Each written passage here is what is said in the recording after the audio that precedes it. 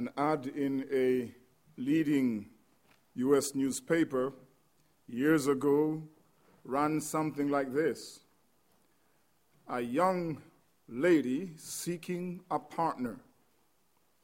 And then it lists the qualities that the supposed partner must possess. Must, it says first, be intelligent. Must be employed. And must love dogs. I suppose that when we looked for partners, those of us who are married, and those of us who are unmarried and are seeking partners, we may choose different characteristics. Perhaps you would have on your must list, must love cats. Whatever you have on that list, there is an underlying reality that every healthy relationship is built upon certain irreducible characteristics and principles. This is true of every relationship, every healthy and sound relationship. There must be certain characteristics by which that relationship will operate and persist.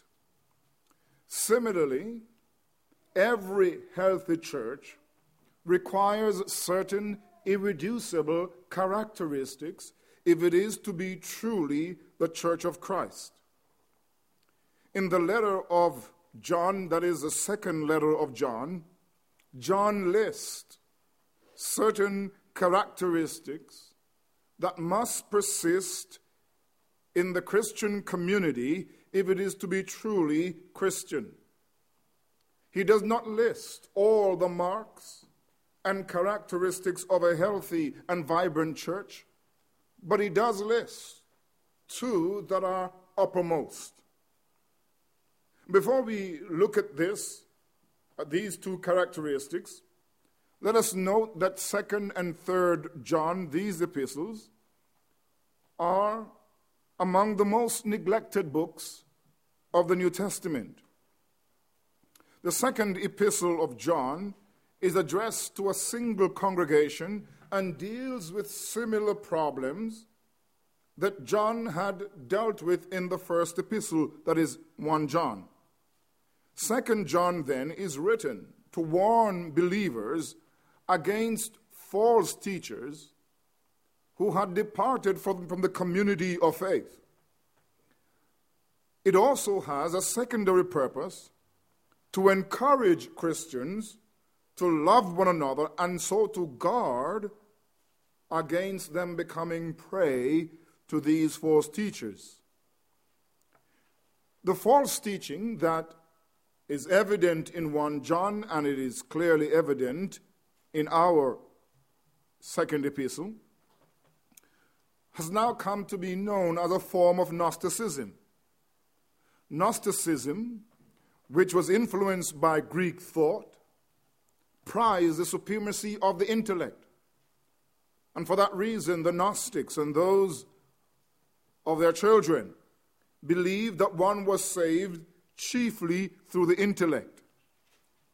But more importantly, this Gnostic teaching that showed evidence in the Johannine community was one that prized the spirit and rejected matter, that which is physical, as evil.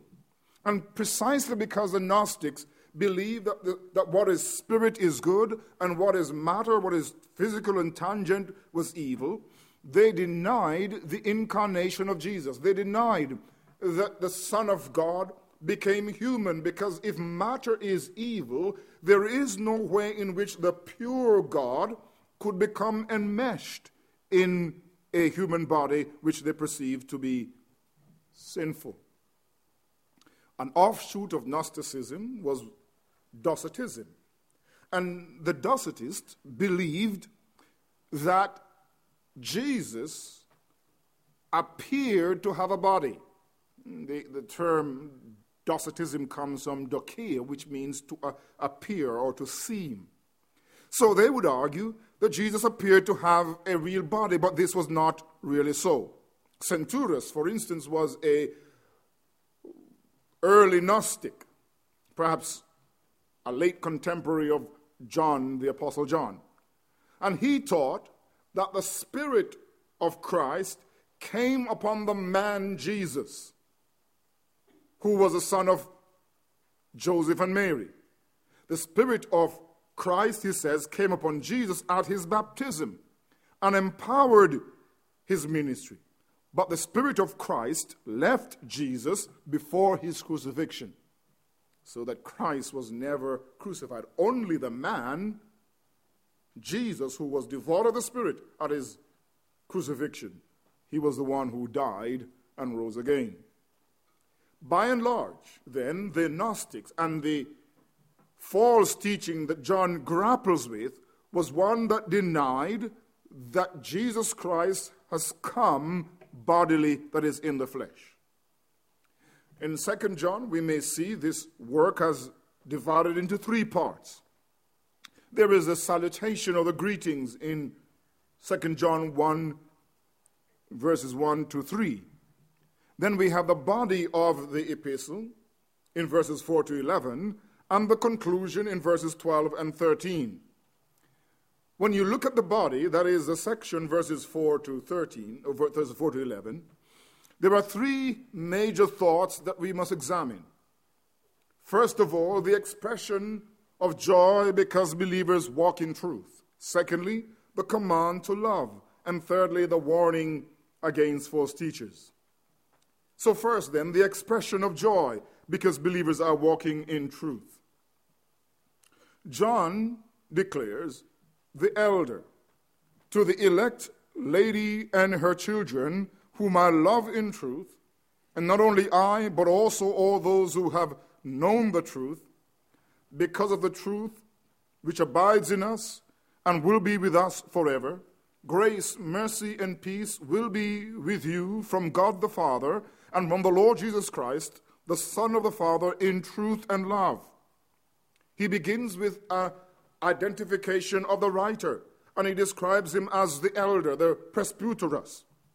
Literally, the term elder or presbyteros refers to an older person.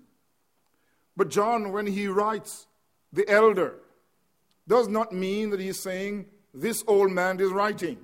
He's not referring to his age, but more likely referring to his status as a spiritual leader in the church, because presbyteros was used of the spiritual leaders of the Jews. You see that, for instance, in Acts chapter 4, verse 5.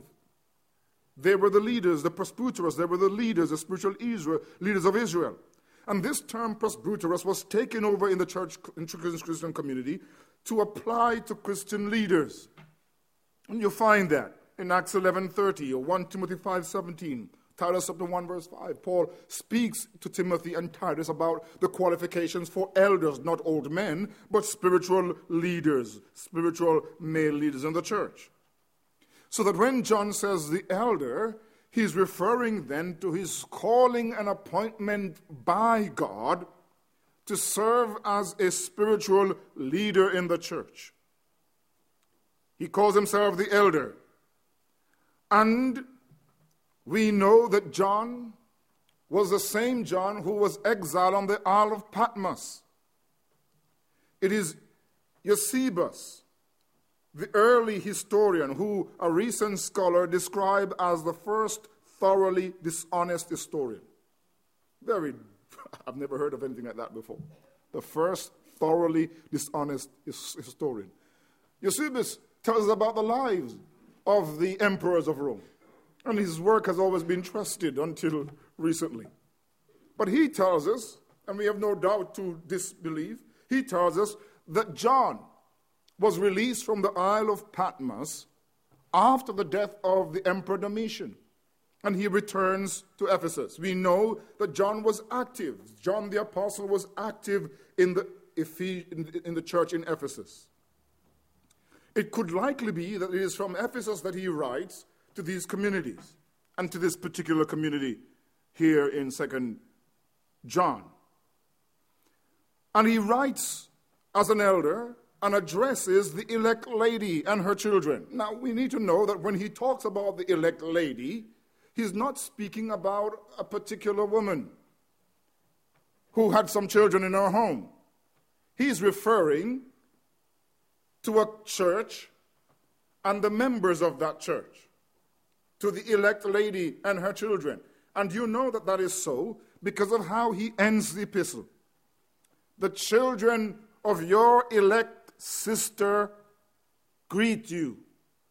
And so the elect sister that he's referring to is the Christian community in which he serves and from which he writes this epistle.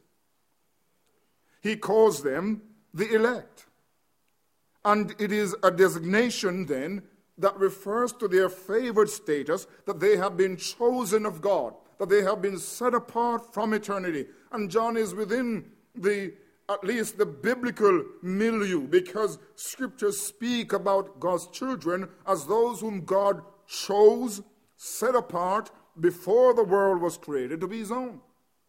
One only has to read passages like Romans chapter 8, and 29 and following, verse 33, Colossians 3:12, or 1 Peter chapter 1, where these references are made to the elect. God's children are God's elect.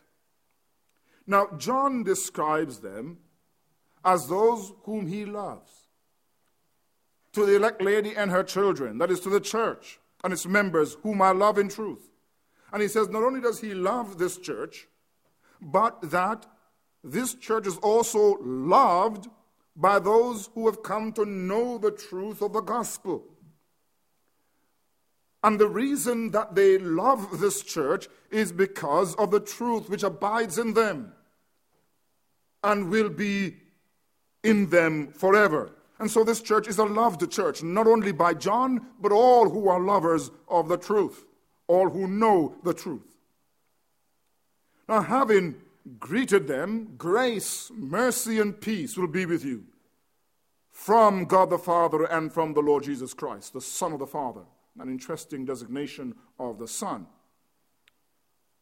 He says that grace, mercy, and peace will be with them from God and from the Lord Jesus Christ, and that grace, mercy, and peace will be with them as they hold truth and love. It will be with them in truth and love. It is after then this greeting, after identifying himself, the writer, and the addressees, the elect lady and her children, and having pronounced divine blessing upon this congregation, that John now comes to the first important truth in the passage, in which he rejoices that they are walking in the truth. I rejoice greatly that I found some of you, your children, walking in truth. We do not know why he says some of you are walking in truth. It could imply that there were others who had been dragged away by the false teachers. Or it could have been that he had only been told about some of these. Whatever the reason, he's rejoicing that a portion of the congregation are walking in truth. And this term, peripatio, to walk in truth, is really then a description of those who live in the truth. John places great emphasis on truth, aletheia. Some 5 times in the first 4 verses, he refers to truth. And this remarkable emphasis on truth emphasizes its importance to the writer. It's in fact truth, aletheia, a very important term in the Johannine writings. In fact, it occurs 9 times in 1 John. And 1 John refers to truth as something that one not only believes, but that one does. So if one were to read in 1 John 6, if we say we have fellowship with him and walk in darkness, we lie and do not do the truth. Truth is not something that we only hold intellectually, but truth is what we practice. Truth is what we do. John also defines truth not only as practical, that is what and how we live, but truth as reality itself.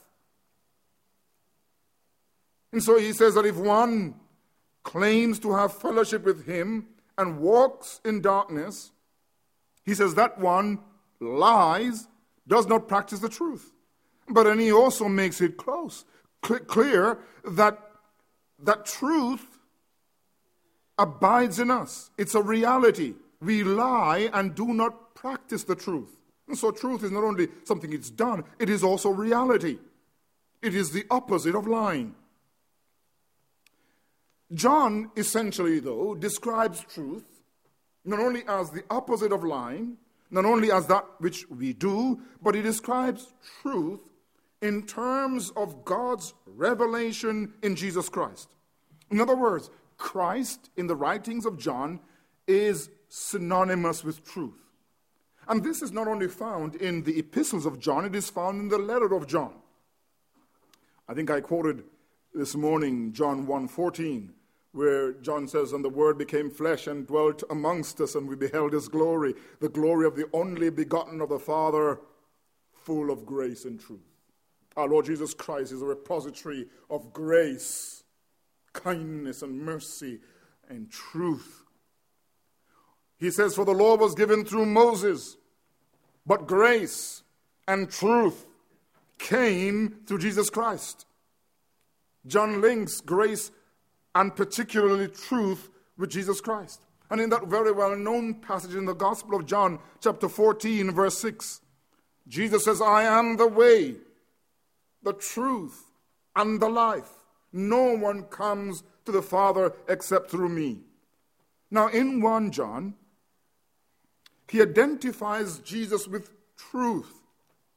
And he says, "And we know that the Son of God has come and has given us understanding that we may know him who is true. And we are in him who is true, his Son, Jesus Christ. This is the true God and eternal life." 1 John 5, verse 20. This is a fundamental verse in all of Scripture, not only in the writings of John, because he says that the Lord Jesus Christ is true. He is the truth. He is the true, he's the Son of God, and he is the true God and eternal life. For John, then, truth is personified in Jesus Christ. Truth is not merely intellectual or propositional. It is personal. To know truth, according to John, then, is to know Christ. But it is to know Christ who has come in the flesh. Christ, who is the Son of God, who took humanity and became real man, who lived amongst us for 33 years, who perfectly obeyed the law of God, and who died on the cross for our sins and rose again and has ascended into heaven and is seated at the right hand of God, but he is the God-man, the one who has flesh and yet who is the Son of God, the spiritual Son of God. And so for John, he rejoices that they are walking in truth. And as they walk in truth, it means that they are persevering in their faith in the incarnate Jesus Christ. Now, having rejoiced then in the fact that they are abiding in truth, they are walking in truth, we see then first this expression of joy because they're walking in truth. But we also notice the exhortation to walk in love or to live in love. We see this now in verse 5. He says, "And now I plead with you, lady," referring again to the church, "not as though I wrote a new commandment to you, but that which you have had from the beginning, that we love one another. This is love, that we walk according to his commandments. This is a commandment, that as you have heard from the beginning, you should walk in it." Since the secessionists, those who had left the church, had divided the community, it was important for the church to close rank And the way they close rank was to love one another, and by so doing, they minimize further defection. So John encourages this church. He praises God. He marvels and glories that they are walking in truth, but now he commands them to persist in love. As we have clearly emphasized over the years, the New Testament term agape, love, denotes self-sacrificial regard and action for the good of others. It is to give oneself sacrificially for the benefit and advantage of another. Now, John commands them to love. And he reminds them, I plead with you, I beg you, you believers, you children of God. And what I'm asking you to do, he says, is not a new commandment. This commandment I ask you to perform, that is to love, is not some new obligation that I'm placing on you, but that which you have had from the beginning. Meaning that when you first heard the gospel, you were commanded then to love. So this is not now a new or impractical burden that is now being placed upon you. The commandment to love is at the essence, at the very heart of what it means to be a Christian. Because when we are called upon to believe in Jesus Christ, we are called upon immediately to love God and to love God's people. So John says, when you heard the gospel, at the very beginning, you were told that your obligation is to love. I'm not therefore placing a new command or burden upon you. Now, John says, I plead with you, lady, not as though I wrote a new commandment to you, but that which you have had from the beginning. What is the new commandment? What is this commandment that you received at the beginning? This commandment is that we love one another. John, as he has much to say about truth, has much to say about love. Having seen that love is the sacrificial giving of oneself for the benefit of others, John defines love, and he tells us that, in fact, God's character is love. God is love. He tells us that God's love is manifested primarily in the giving of his Son to die for us. How did God show his love? Not in sentimental, cushy feelings for us. I'm not saying that God is devoid of emotion. But what we're saying is that God's love is not essentially sentimental. And so John says, in this the love of God was manifested towards us. That God has sent his only begotten Son into the world that we might live through him. In this is love. Not that we have loved God, but that he loved us and sent his Son to be the propitiation for our sins. Beloved, if God so loved us, we also ought to love one another. 1 John 4, 9-11. What John says is that God demonstrates, God manifested his love to us, and he did it by sending his Son, the Lord Jesus Christ, to be the propitiation for our sins. He says it in perhaps more familiar language when he reminds us, for God so loved the world that he gave his only begotten Son. The love of God, the amazing generosity of God has been shown to us by giving his Son to die for our sins.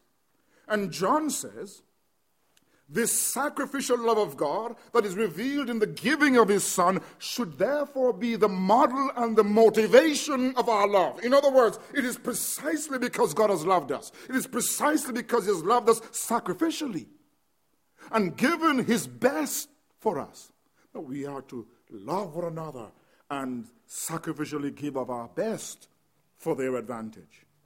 Beloved, if God so loved us, we also ought to love one another analogously, similarly, by giving sacrificially for their advantage. This love, then, is first of all revealed in God's character. It is demonstrated in the giving of his Son. And John will tell us that love is a sure sign of spiritual life. So, in 1 John 3:11 and 14, for this is the message you have heard from the beginning, that we should love one another. Not as Cain, who was of the wicked one and murdered his brother. And why did he murder him? Because his works were evil and his brother's righteous. Do not marvel, brethren, if the world hates you. We know that we have passed from death to life because we love the brethren. He who does not love his brother abides in death. So John not only tells us that love is at the very heart of God himself, and that love is given in Christ. John says that the love for one another is a sure sign that we have come to spiritual life. I've always been mystified, and I suppose I will forever be mystified. Because I often hear some people say, yeah, I love Christ, but I have nothing to do with the church. Or I would go to church if it were not for Christians. They love Christ, but they don't love Christians. They don't love the people of God. And I would say to you that they do not love Christ. Because wherever there is a genuine love for Christ, there must be love for Christ's children. You must love the people of God. You must wish to be with them. You must serve them. You see, it's a sign that we are Christians, that we are saved, that we love our brothers. Why? Because fundamentally we are lovers of ourselves. That which energizes us and that for which we live in this world is ourselves. We put numero uno in the first place. We think about ourselves. We think about life in terms of how it relates to us.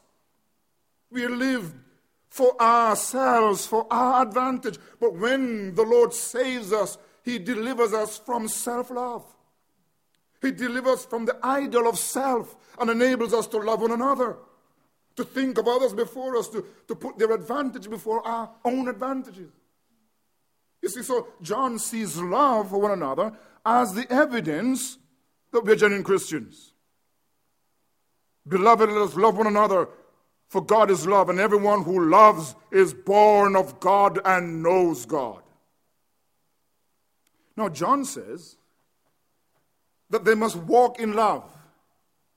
In verse 6, in our passage in 2 John chapter 1, verse 6, this is love, that we walk according to His commandments. Now, John says the love that we should have for God must be demonstrated by obedience. This is love, that we walk according to His commandments. Our Lord Jesus said the same thing. This is the commandment, He says, that if we love, that is, if we keep His commandments, if we love Him, we must keep His commandment. John 14, verse 15.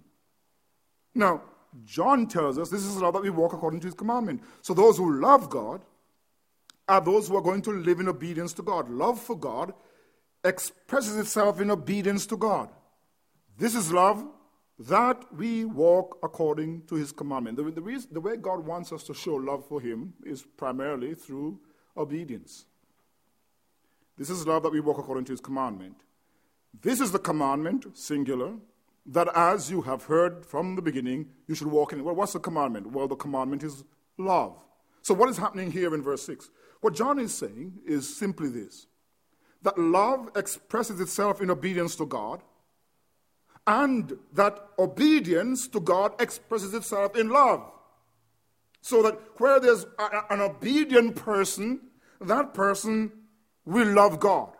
But where there's a person who loves God, that person will also be the obedient person. And so what he does is he shows us that love and obedience, though they are distinguishable, they cannot be separated. This is love, that we walk according to His commandments. So love expresses itself in obedience. This is the commandment. What is the commandment? The commandment that you have heard from the beginning and that you should walk in it is love. So love obeys, and obedience leads to love. They are kept together. Now, having then called them to love and expressed their love in obedience to Christ, We come then to verse 7 to 11, which form then the final major section of the middle portion, the body of this book. And this now is a movement away from an expression of joy in the fact that they walk in truth. It moves beyond the command to love to an admonition to guard against false teachers. John explains in verse 7 why it is important for believers to walk in truth and to love. For many deceivers have gone out into the world who do not confess Jesus Christ as coming in the flesh. This is a deceiver and an antichrist. John says, listen, the reason you ought to walk in truth and love is because there are false teachers running amok, running riot outside the community. And the implication is that they are still, in some sense, endangered by these false teachers. Now, what he does is he lists in verse 7 4 truths about these false teachers. First of all, he describes them as deceivers, those who twist the truth and lead people astray. They are deceivers. Secondly, he says that they have gone forth into the world. They have taken their message outside the community, the Johannine community, and they were actively seeking converts. And members of the congregation to which John wrote are still vulnerable to their toxic influence. Thirdly, he describes the nature of their error, for he reminds this community, many deceivers have gone into the world. They are deceivers, they've gone into the world. Secondly, third, who do not confess Jesus Christ as coming in the flesh. That's the heart of the error. They refuse to confess. Homologia. They refuse to agree. They refuse to say the same thing, that the Son of God has come in the flesh. They are denying the incarnation, which is at the very basis of the Christian faith. They do not agree that he has come in the flesh. John understands this is central to the life of faith. In fact, when he wants to give a test, a criterion by which we know who belongs to God, he tells them in 1 John 4, 2 and 3, he says, by this you know the Spirit of God. Every spirit that confesses, that when he says every spirit that confesses, he's not talking about some evil spirit who is actually confessing, but rather he says when every spirit who confesses, means every person who claims to speak by the Spirit. So every spirit that confesses, everyone who claims to speak by the Spirit and confesses that Jesus Christ has come in the flesh is of God. One of the ways you know that somebody is being directed by the Spirit of God, as a genuine Christian, is that they confess that Christ has come in the flesh. Conversely, every spirit that does not confess that Jesus Christ has come in the flesh is not of God, and is the spirit of the Antichrist, which you heard was coming and now is already in the world. So John tells us that a mark of distinguishing between those who are sent by God, who come from God, who belong to God, is that they acknowledge Christ has come in the flesh, that he is God in flesh who has come into this world. So John says, this false teacher, which is first of all those who are deceivers. These are those who have gone into the world, and they are the ones who refuse to confess the incarnation, Christ has come in the flesh. And fourthly, he says that these false teachers, this is a deceiver, the one who does not accept Christ coming in the flesh. This is a deceiver and an antichrist. He calls the one who rejects Christ's bodily coming as an antichrist. Now, the scriptures have much to say about the antichrist. We see that in 2 Thessalonians, for instance. John is not here saying that the one who refuses to acknowledge that Christ has come in the flesh is the Antichrist, the man of lawlessness who will come at the end of the age to lead people astray. But rather, the one who denies that Christ has come in the flesh is Antichrist. In other words, he is opposed to and against Christ. He has the spirit of the Antichrist, that is, he's influenced by satanic force. And so John says, this is what you need to guard against. These deceivers, these who have gone into the world, these who do not identify and accept Christ as having come in the flesh, these who have an anti-Christian or antichrist spirit. Now, John warns against these. And he says that they are to look to themselves. They are to be careful and on guard, that they do not lose the things that they have worked for, but that they may receive a full reward. I know that there is some textual difficulty here in the pronouns that are used. We, whether it's we or us, and so on. We're not going to get caught up here in that discussion.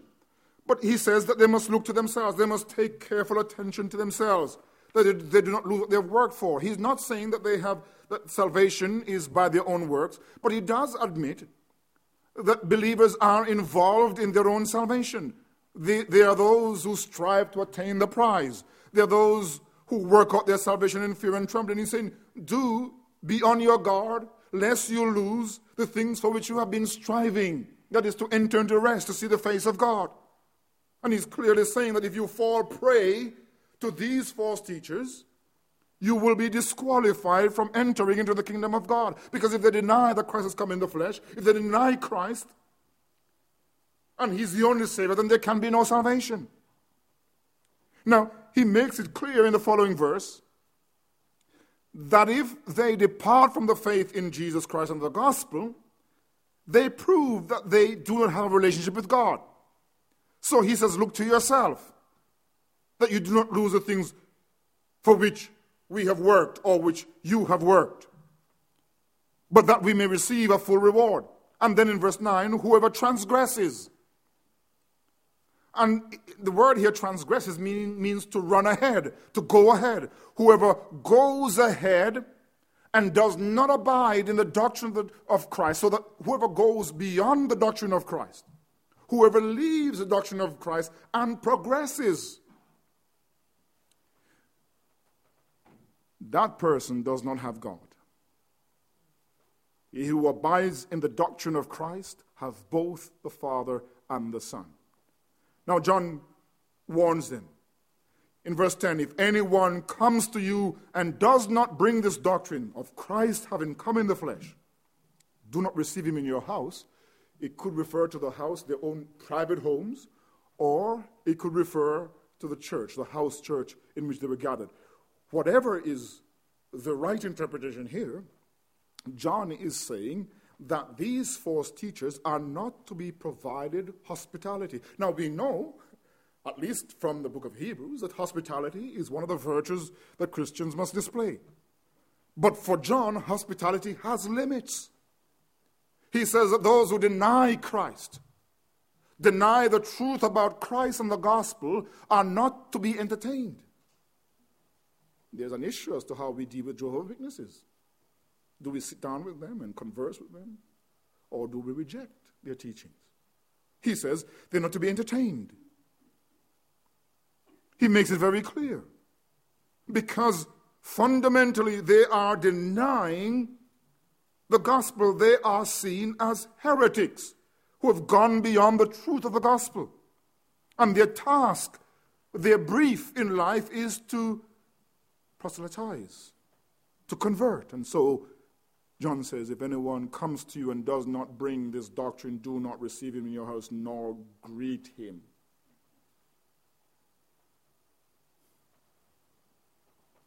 For he who greets him shares his evil deed. If we sit and listen and welcome false teachers, we are in some sense tacitly sharing in their evil works. If you give him a hearing, you're sharing in his evil works. My friends, there's much more to be said But I want to draw a few observations here. First, you and I must remember that the Christian community is first and foremost a community of truth.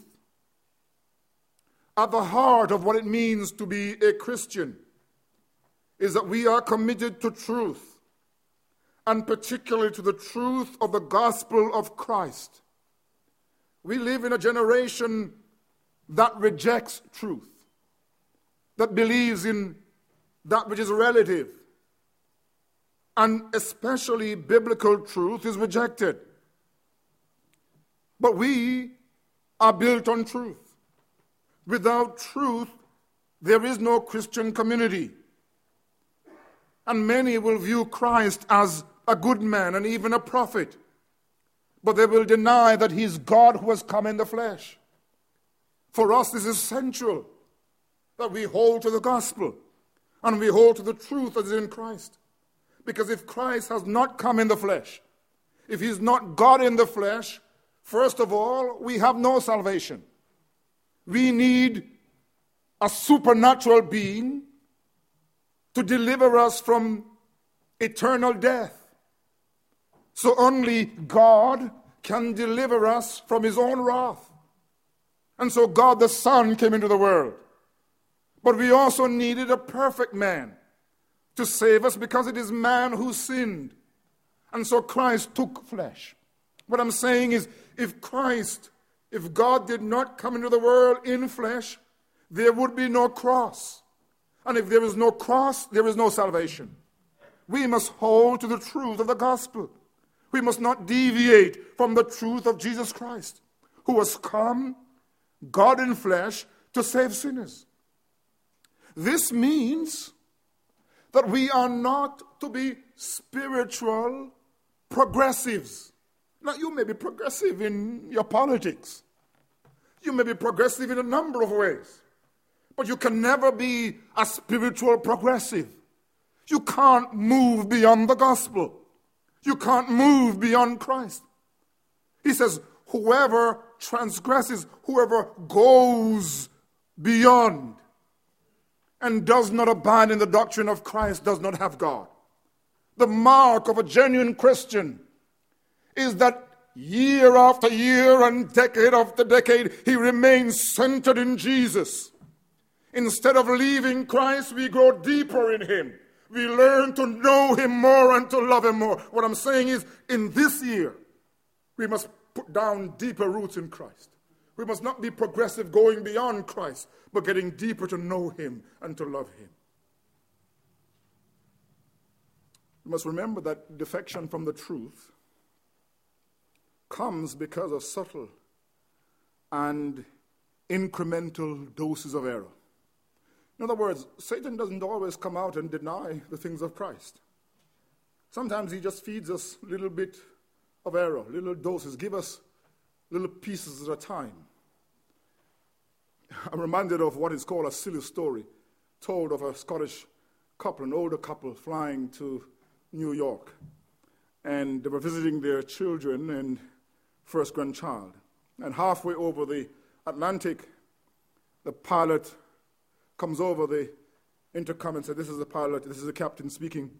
I regret to inform you that we have lost one of our 3 engines. But do not worry, we can fly on 2 engines, and we'll arrive in New York an hour later than usual." Half an hour later, he comes back and he says, "I'm sorry to announce that we have lost the 2nd engine. But there's no cause for alarm.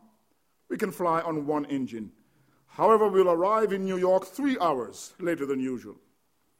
The grandmother was a little bit annoyed and said with some irritation to the grandfather, "My dear, if the 3rd engine goes, we'll be up here all night."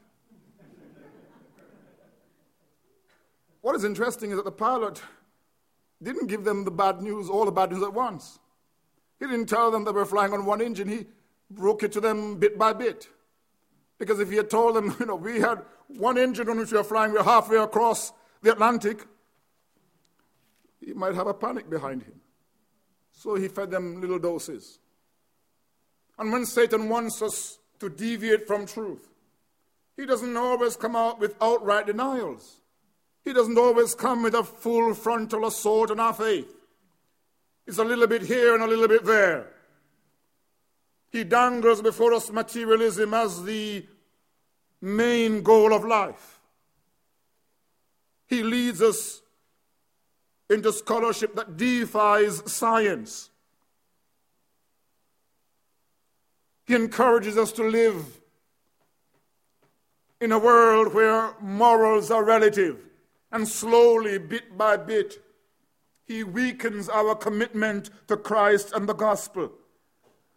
We must therefore reject everything, whether it be evident, prominent, or subtle, that deviates and distracts from the truth that is in Christ. We must believe the truth about Christ as the only Savior, and we must be doers of the truth. But not only must we remember that Christianity is first and foremost, the Christian community is a community of truth. We need to remember that the Christian community is also a community of love. And that love is to be sacrificial and practical. 1 John 3:17 says, "But whoever has this world's good and sees his brother in need and shuts up his heart from him, how does the love of God abide in him?" Love is practical. You see, love binds the Christian community together. Our commitment to work together for the good of one another safeguards us from schisms and divisions. It means, therefore, that if we are to be a healthy church, these two characteristics, truth and love, must be the vanguard. That as we advance as individual Christians, we are to advance in truth, getting deeper into truth. But as we advance, we are to advance deeper in love. You see, if we have truth without love, it leads to sterility, death, and lifelessness. The church in Ephesus was a church abounding in truth. It could sniff out heresy. They had their antennas attuned to heresy. They could identify a heretic just like that. They were geniuses at finding out those who deviated from the faith. But they lacked love. And so Jesus says, "I remember your first love." Truth without love leads to sterility, emptiness, lifelessness. But love without truth leads to sentimentality. You see, genuine love must be guided by truth. And genuine truth must be tempered by love. And if we are to make a mark in our community, we must stand by the truth, whatever it costs. We must never deviate from the truth, but we must also be producing and demonstrating love. We must be calling one another when they are sick. We must be visiting them. We must be helping them practically. Don't just see the brother hungry and say, I wish you would feel filled, and the person's half naked, I wish you feel warm. No, do something. Yeah, you see, the Christian community must exhibit love. These are two genuine marks of genuine Christianity. And they must be present in our church. May God fill us with his truth and fill us with love for Jesus' sake. Amen.